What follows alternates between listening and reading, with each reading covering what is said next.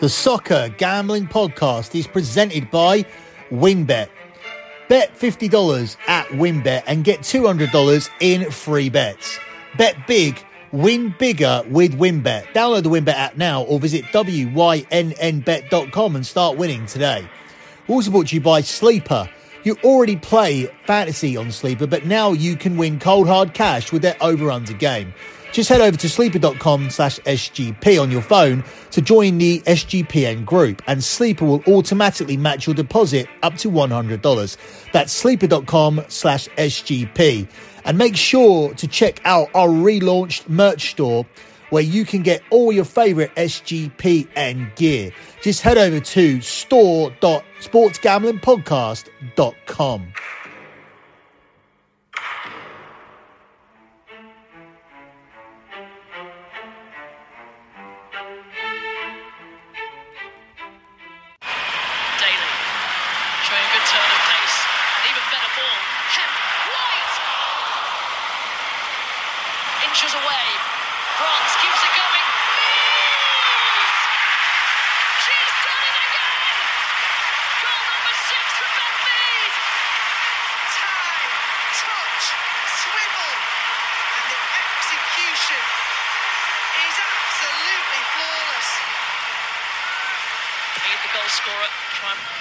Provider here. Bronze with a free header. Lucy Bronze strikes goal for England. And dare I say it, do I see the Wembley arch coming closer?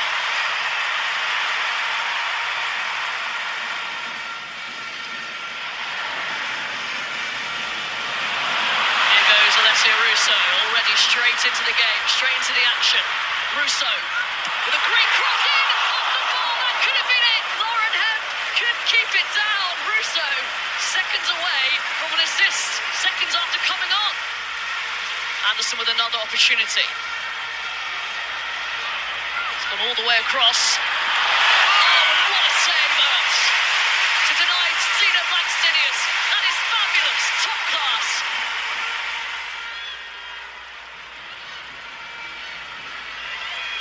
Kirby into Walsh. Lovely build-up. Walsh finding Kirby. Russo! Save by Linda. Oh, wow! What was that? The cheek! I mean, if that happened to me in training, I'd been straight over to Alessia Russo and absolutely having a go. It's the Swiss. Here's Kirby. Kirby goes for the chin! Waltzing to Wembley in style. And Kirby's deserved a goal as well. She's been absolutely phenomenal. Best game by far in this tournament. Delicate turn. Now Russo back to two. Hemp. Big delicate ball in. Just wide. When Russo comes on, she makes such a difference.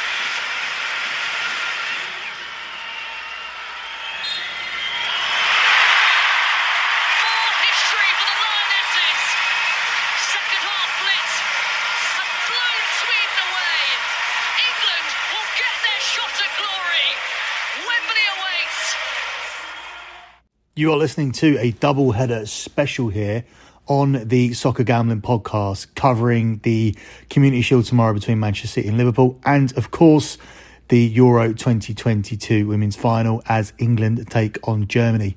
You can follow the Soccer Gambling Podcast on Twitter at SGP Soccer. That's at SGP Soccer. You can also follow my Twitter account for BetMUFC, where I'm tweeting all things Man United. It's at BetMUFC. That's at BetMUFC. And finally, also follow the Twitter account for my premium pay service, lockbetting.com. The Twitter account is at lockbetting.com.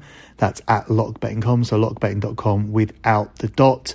That is a service that has provided, or is on the verge of providing, 110 months in a row of transparent track profit. What that means is, for 9 years and 2 months, I haven't had a single losing month in sports betting. If you want to do your research on that, and you should, Go to the lockbetting.com Twitter account at lockbetting.com, look at the pinned tweet, and you will see it is the P&L from the previous month. You'll be able to see the type of bets we do. You'll be able to see the sports we bet on, and you'll be able to see the sensible stakes that we put out. You'll also see members' comments at the bottom verifying the fact that spreadsheet is legit.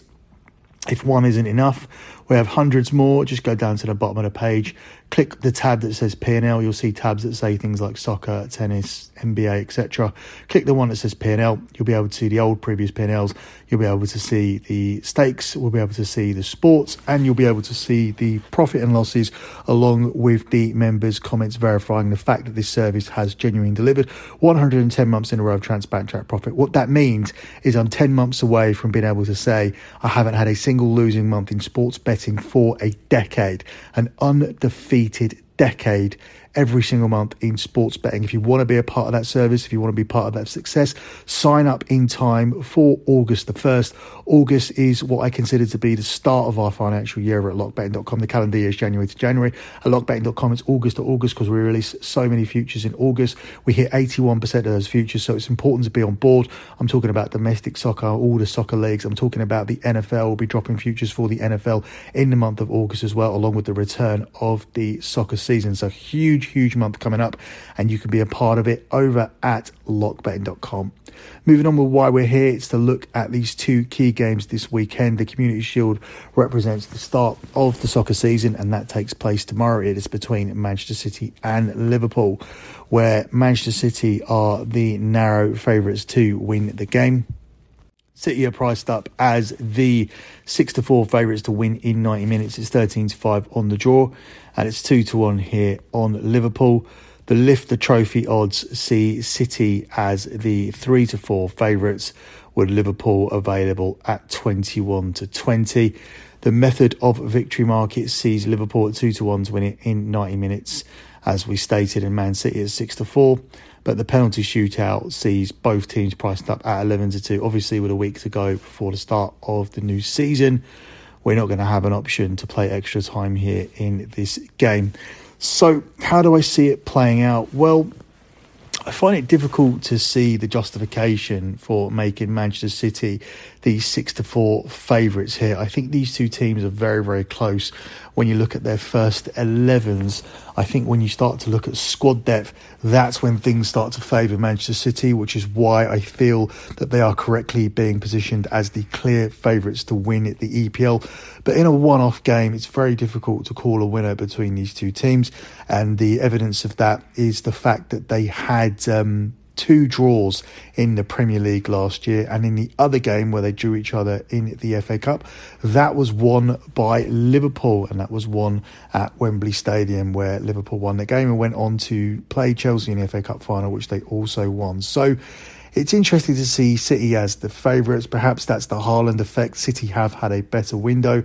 It looked like it's a better window than what Liverpool have had. Liverpool have only really added Darwin Núñez, and even that signing has been met with some very mixed reviews, given Darwin Núñez's pre-season form, and of course with Benfica speaking out about the price they got for him, saying that they were shocked, and they actually have some equivalent players in their youth team. Obviously, that could just be Benfica stirring the pot and trying to obviously attach high price tags to their remaining players.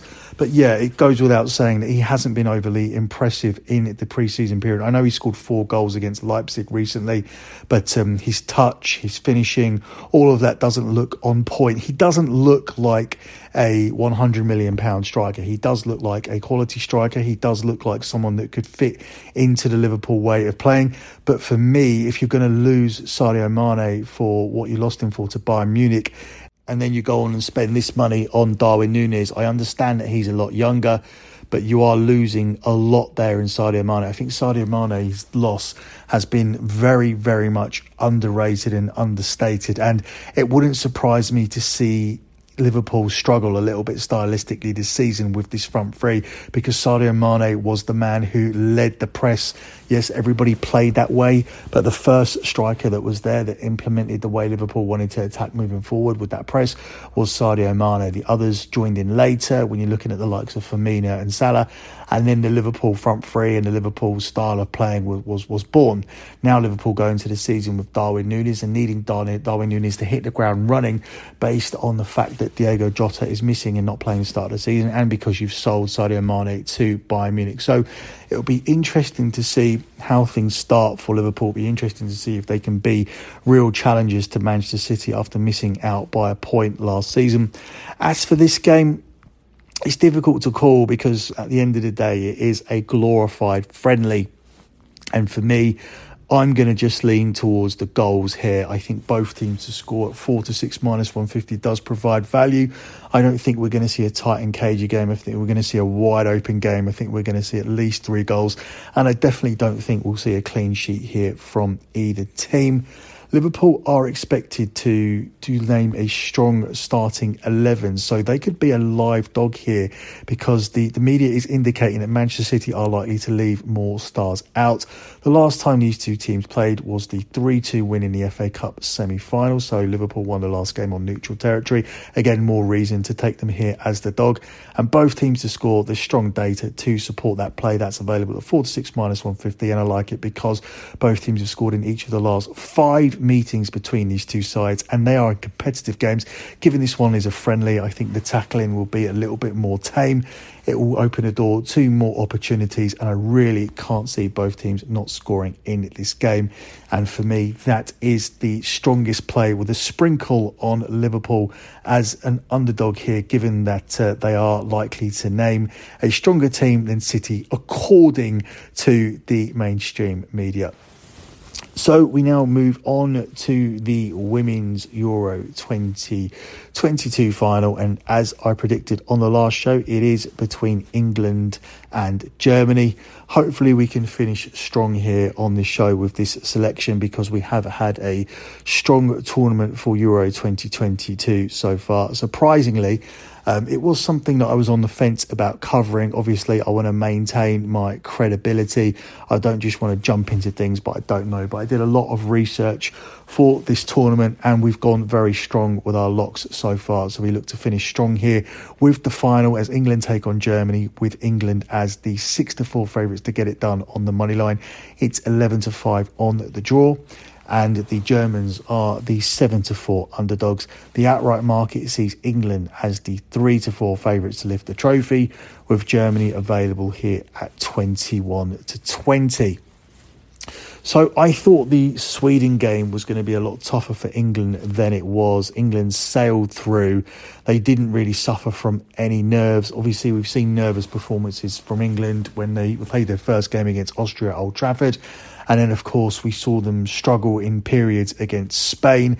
I think Spain threw that game away. Tactically, they tried to shut up shop and allowed England back into a game that they were controlling. That was really England's only poor performance, where they rode their luck, and you could say they're lucky to be here.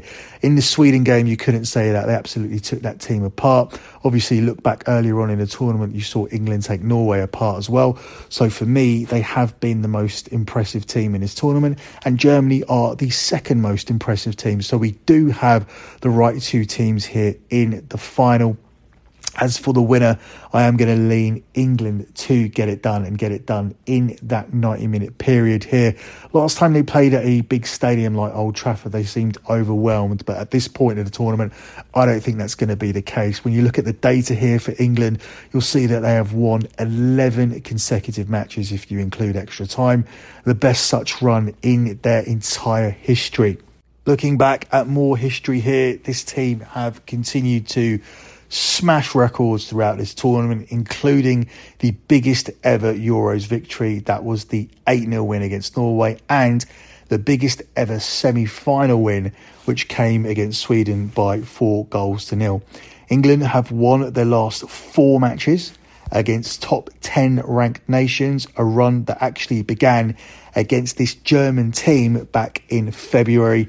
Germany have actually only won 2 of the last 7 matches against teams currently ranked in the top 10 of the FIFA rankings, losing 2 such games this year. So England are on the verge of victory here. We do have the final that we all wanted.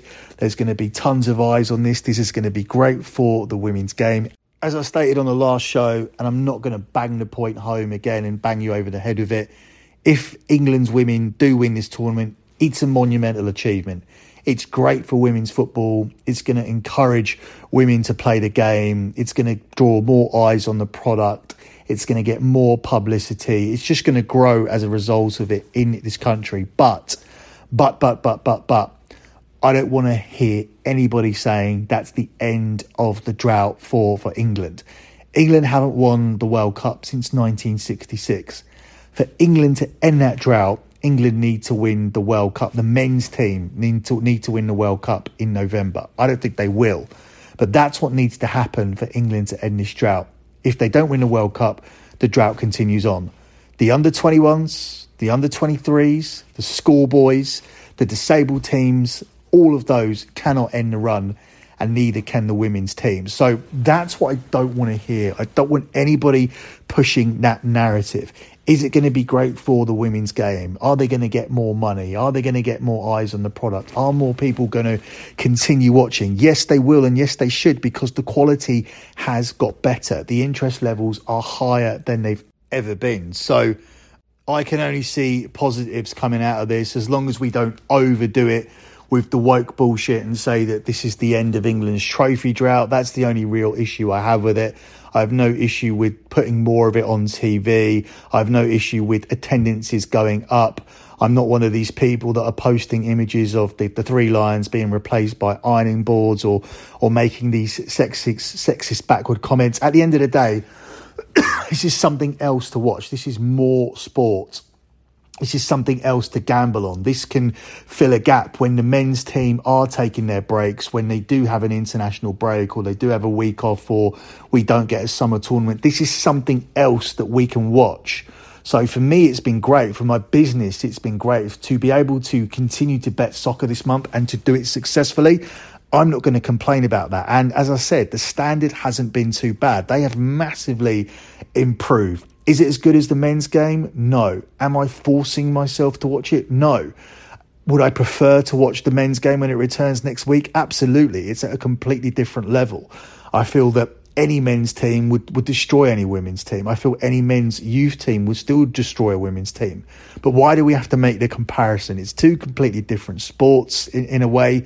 They're never going to play each other. That scenario is never going to represent itself. They are separate entities entirely, and just because you enjoy one doesn't mean that you can't enjoy the other. And most significantly here for this podcast, you can bet on both, and a win in a women's game at the price of 10 to 11, let's say, and a bet in a men's game at the price of 10 to 11, it still returns you the same winnings. And that's all we should really give a fuck about here on the Soccer Gambling Podcast. Closing out with your lock here for this show, I kind of want to go for something in the women's final to keep our record going and to finish strong. But I think the standout play has to come from the Community Shield, and that's what we're going to go with. We're going to go with both teams to score, available at the price of 4 to 6 minus 150. I just cannot see why both teams don't find a net in this game. As I said, defences aren't going to be going all out here. This is a glorified friendly at the end of the day. We've seen both teams score in 5 straight games between these 2 teams, and they have been competitive games. And this is the Community Shield, or the Charity Shield as it used to be called. So I think that is the strongest play on the board out of these 2 games. So we are going to take Liverpool and Manchester City, both teams to score, as your lock here for this show. Before I close out, let me let you know what's to come here. I'll be doing 2 editions of The Fight Show this weekend, one covering UFC and one covering WWE SummerSlam, which should already be available because SummerSlam happens tomorrow.